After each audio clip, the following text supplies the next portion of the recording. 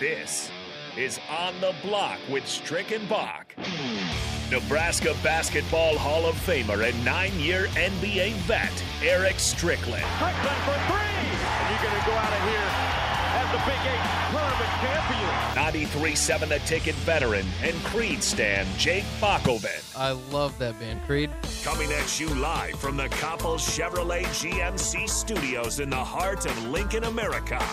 On air and online at theticketfm.com. Sponsored by the Mercado by Certified Piedmontese. This is On the Block with Strick and Bach. Hold up.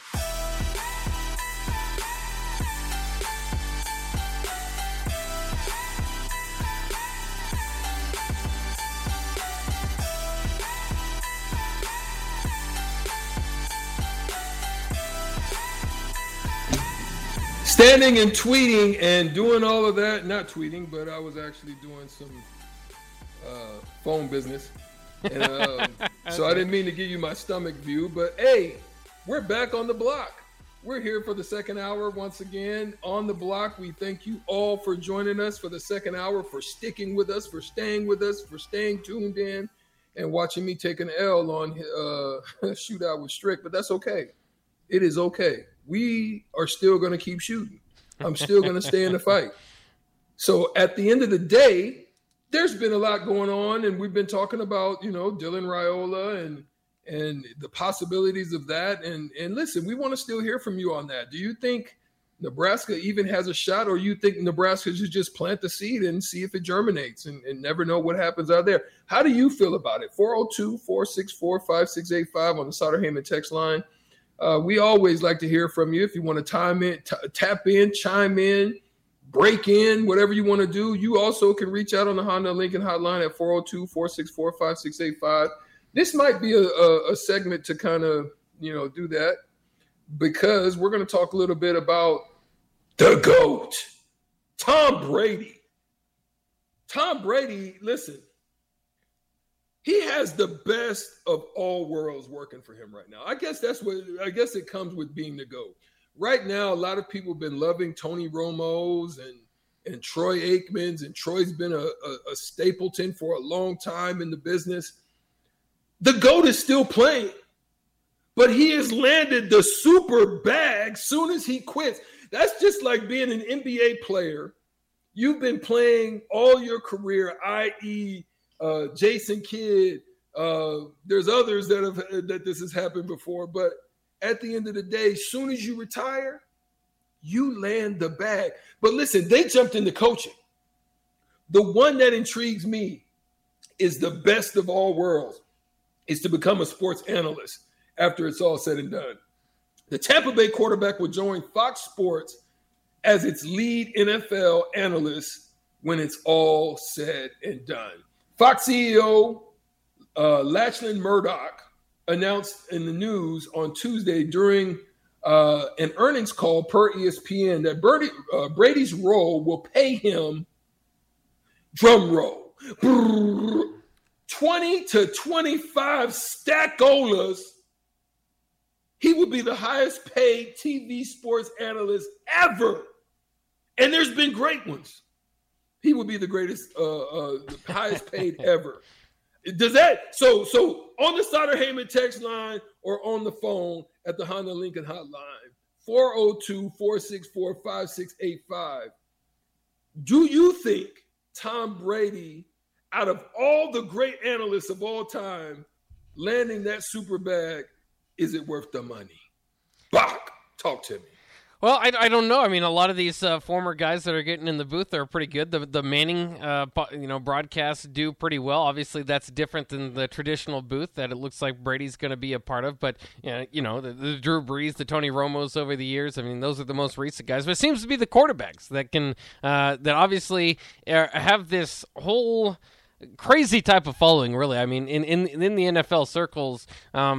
anybody that knows about the NFL, and it's the biggest league in the world, and it runs cable television, basically. I mean, it gets all the top ratings.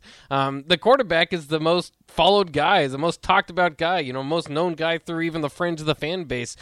So I think it's really great for marketability, and obviously Tom Brady stands above that. I mean, because he's been playing for 2 decades plus now, and just obviously what he's accomplished. It's crazy to think about it, though, because the report is, other than the money that he gets per year, it looks like a 10-year, $375 million contract with Lord Fox. have mercy, say that again, Bob. 10 years, $375 million contract with Fox. Again, like you said, it will be the most lucrative deal in sports broadcasting history. Also, I'm in the wrong business. I'm in the wrong business. Hey, you're on your way up. You just got to start calling some play-by-play here for us. We might not pay you exactly that much. But he's also, I mean, it's crazy because when you look at it, his 23-year career earnings after this season will be $317 million. Therefore, he's going to make more money if he stays in the booth for 10 years than he would 23 years becoming the greatest of all time and on the playing field. So it's the great Bernie Mac would say, "Claude, have mercy."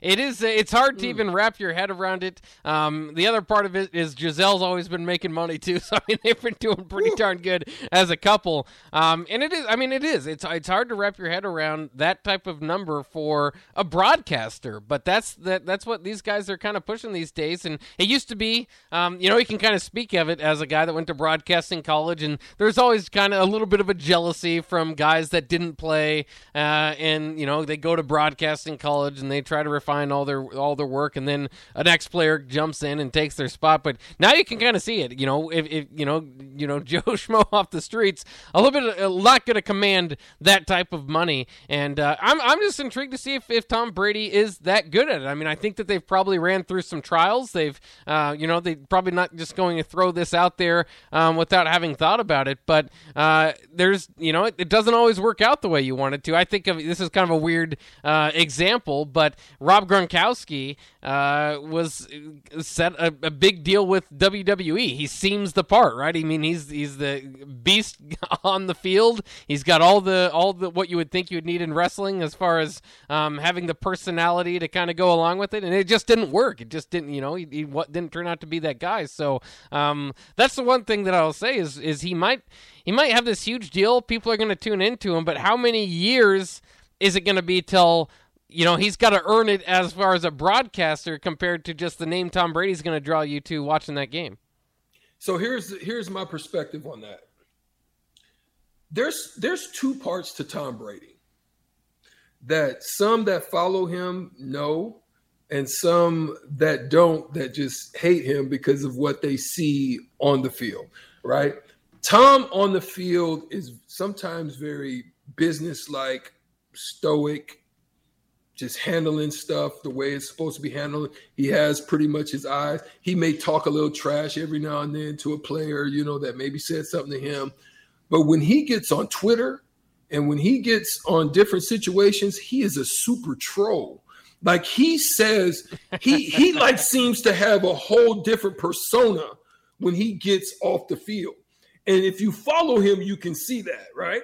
But the thing about Tom is, how charismatic is he when he's in the booth? That's what I'm interested in seeing, because he's funny, and at times when he's kind of off, he'll say some stuff kind of outlandish off the cuff.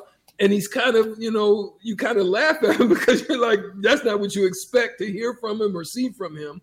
But he has that in him.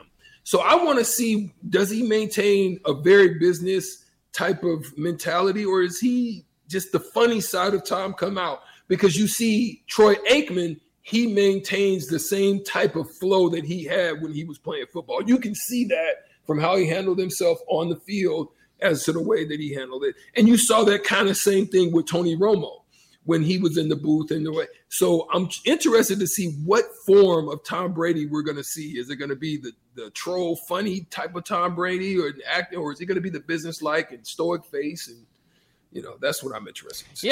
Yeah, I'm very interested to see his approach to it as well. I do think that there is this. It almost does become, especially initially, must-watch television when he's in the booth. First of all, because he's going to be talking about players he played against. Obviously, that kind of helped with Tony Romo as well. But Tony Romo's got the thing where you can kind of call back or predict stuff. Brady's obviously not the most athletically gifted quarterback of all time. Nobody's ever argued that. But it's everything that kind of went to it in between his ears. That's kind of helped out there, and obviously Belichick kind of helping out with the play calling there too. But that'll be fascinating. I'm just interested because the reason I would say call it must-watch television for any fan.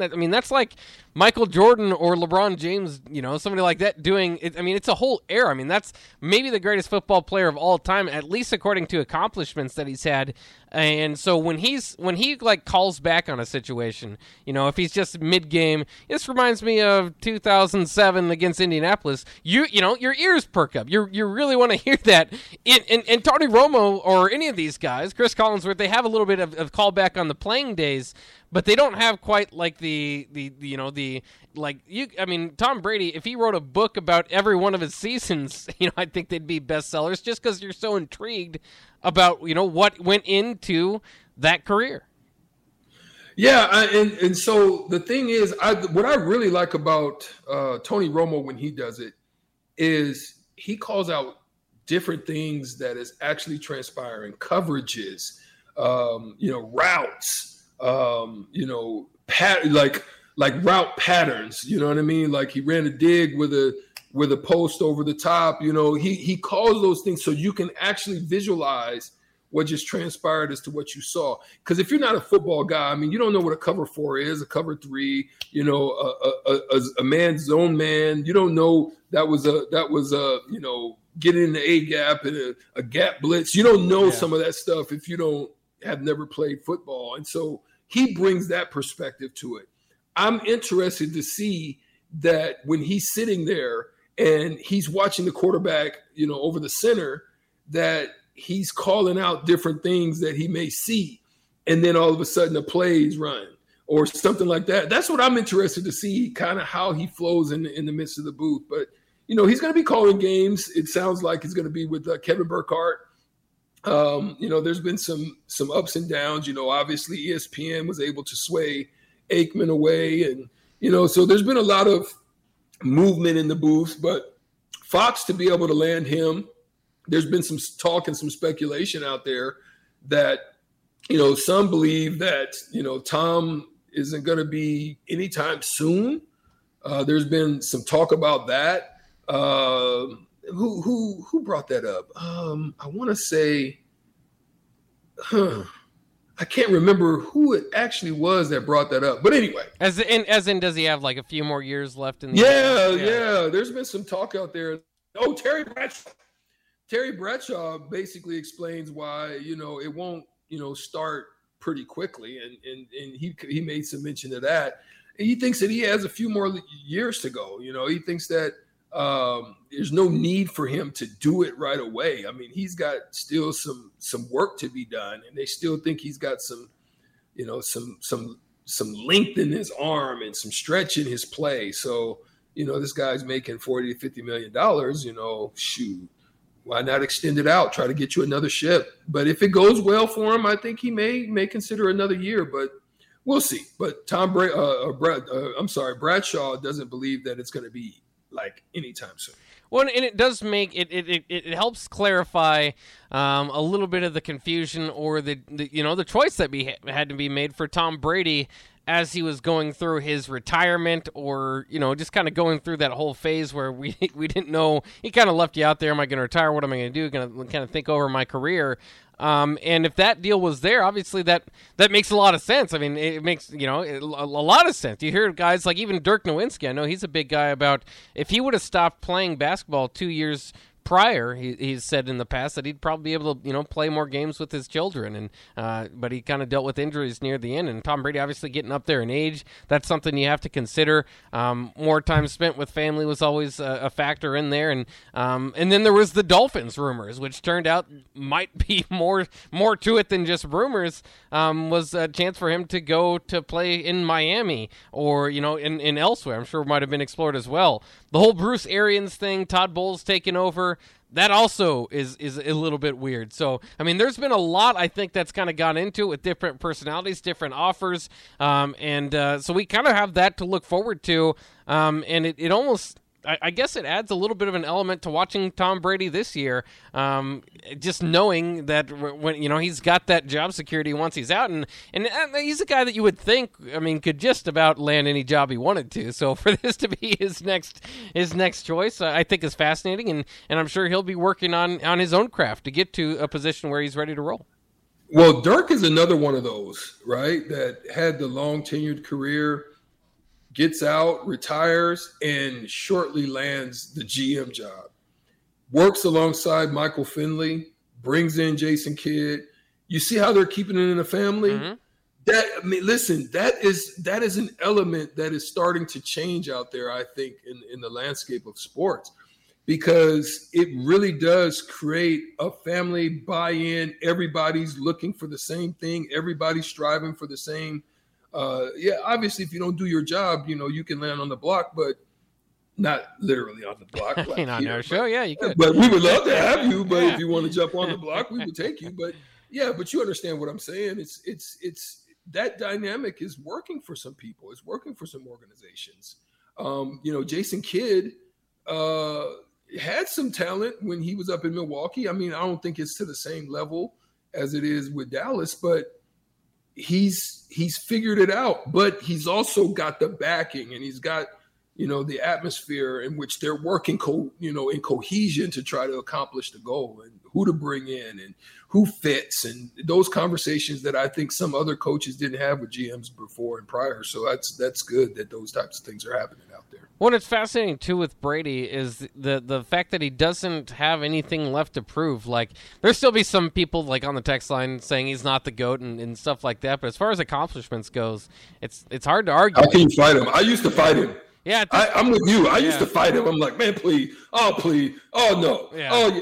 Well, dang. At some point, you just go, my goodness, this guy's it. Man.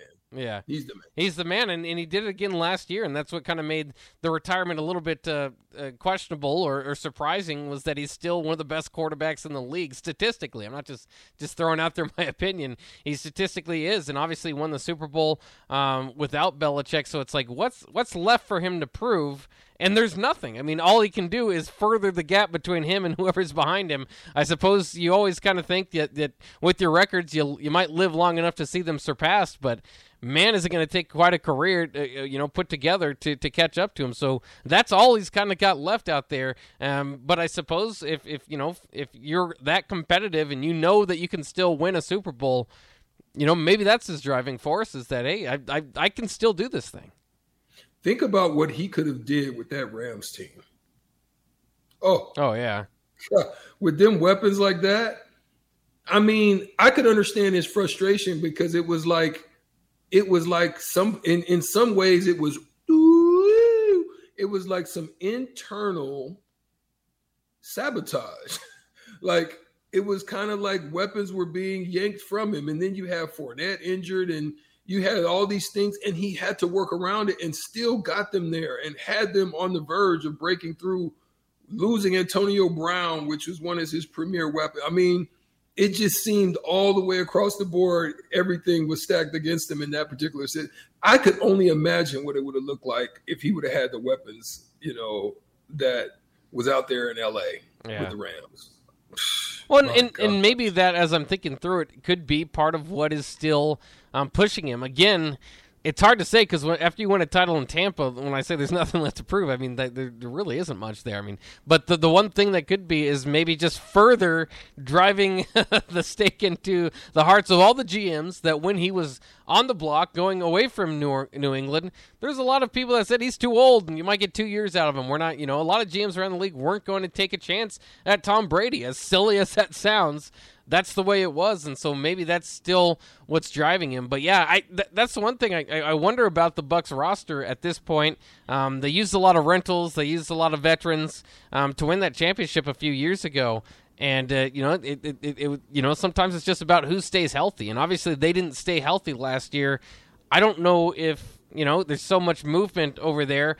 I suppose the NFC is weaker than the AFC. I'll give him that, but I don't know if the Bucs is a championship roster. Is what I'm getting at. But he obviously chose to go back, and now with Todd Bowles taking over.